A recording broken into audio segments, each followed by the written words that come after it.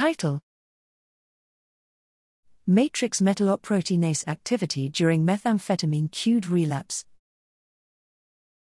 Abstract: Relapse to drug seeking involves transient synaptic remodeling that occurs in response to drug-associated cues. This remodeling includes activation of matrix metalloproteinases, MMPs, to initiate catalytic signaling in the extracellular matrix, ECM, in the nucleus accumbens core, NACOR. We hypothesized that MMP activity would be increased in the NACOR during cue-induced methamphetamine, meth, seeking in a rat model of meth use and relapse. Male and female rats had indwelling jugular catheters and bilateral intracranial cannula targeting the NACOR surgically implanted.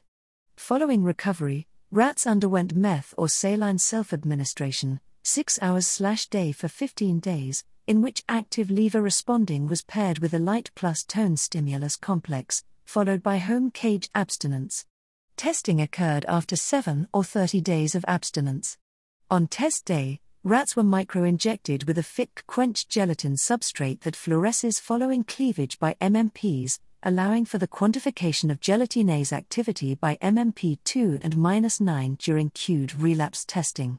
MMP2,9 activity was significantly increased in the NACOR by meth cues presentation after 7 and 30 days of abstinence, indicating that remodeling by MMPs occurs during presentation of meth-associated cues.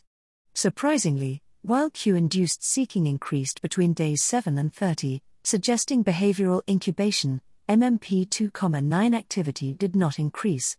These findings indicate that while MMP activation is elicited during meth cue-induced seeking, MMP activation did not parallel the behavioral incubation that occurs during extended drug abstinence.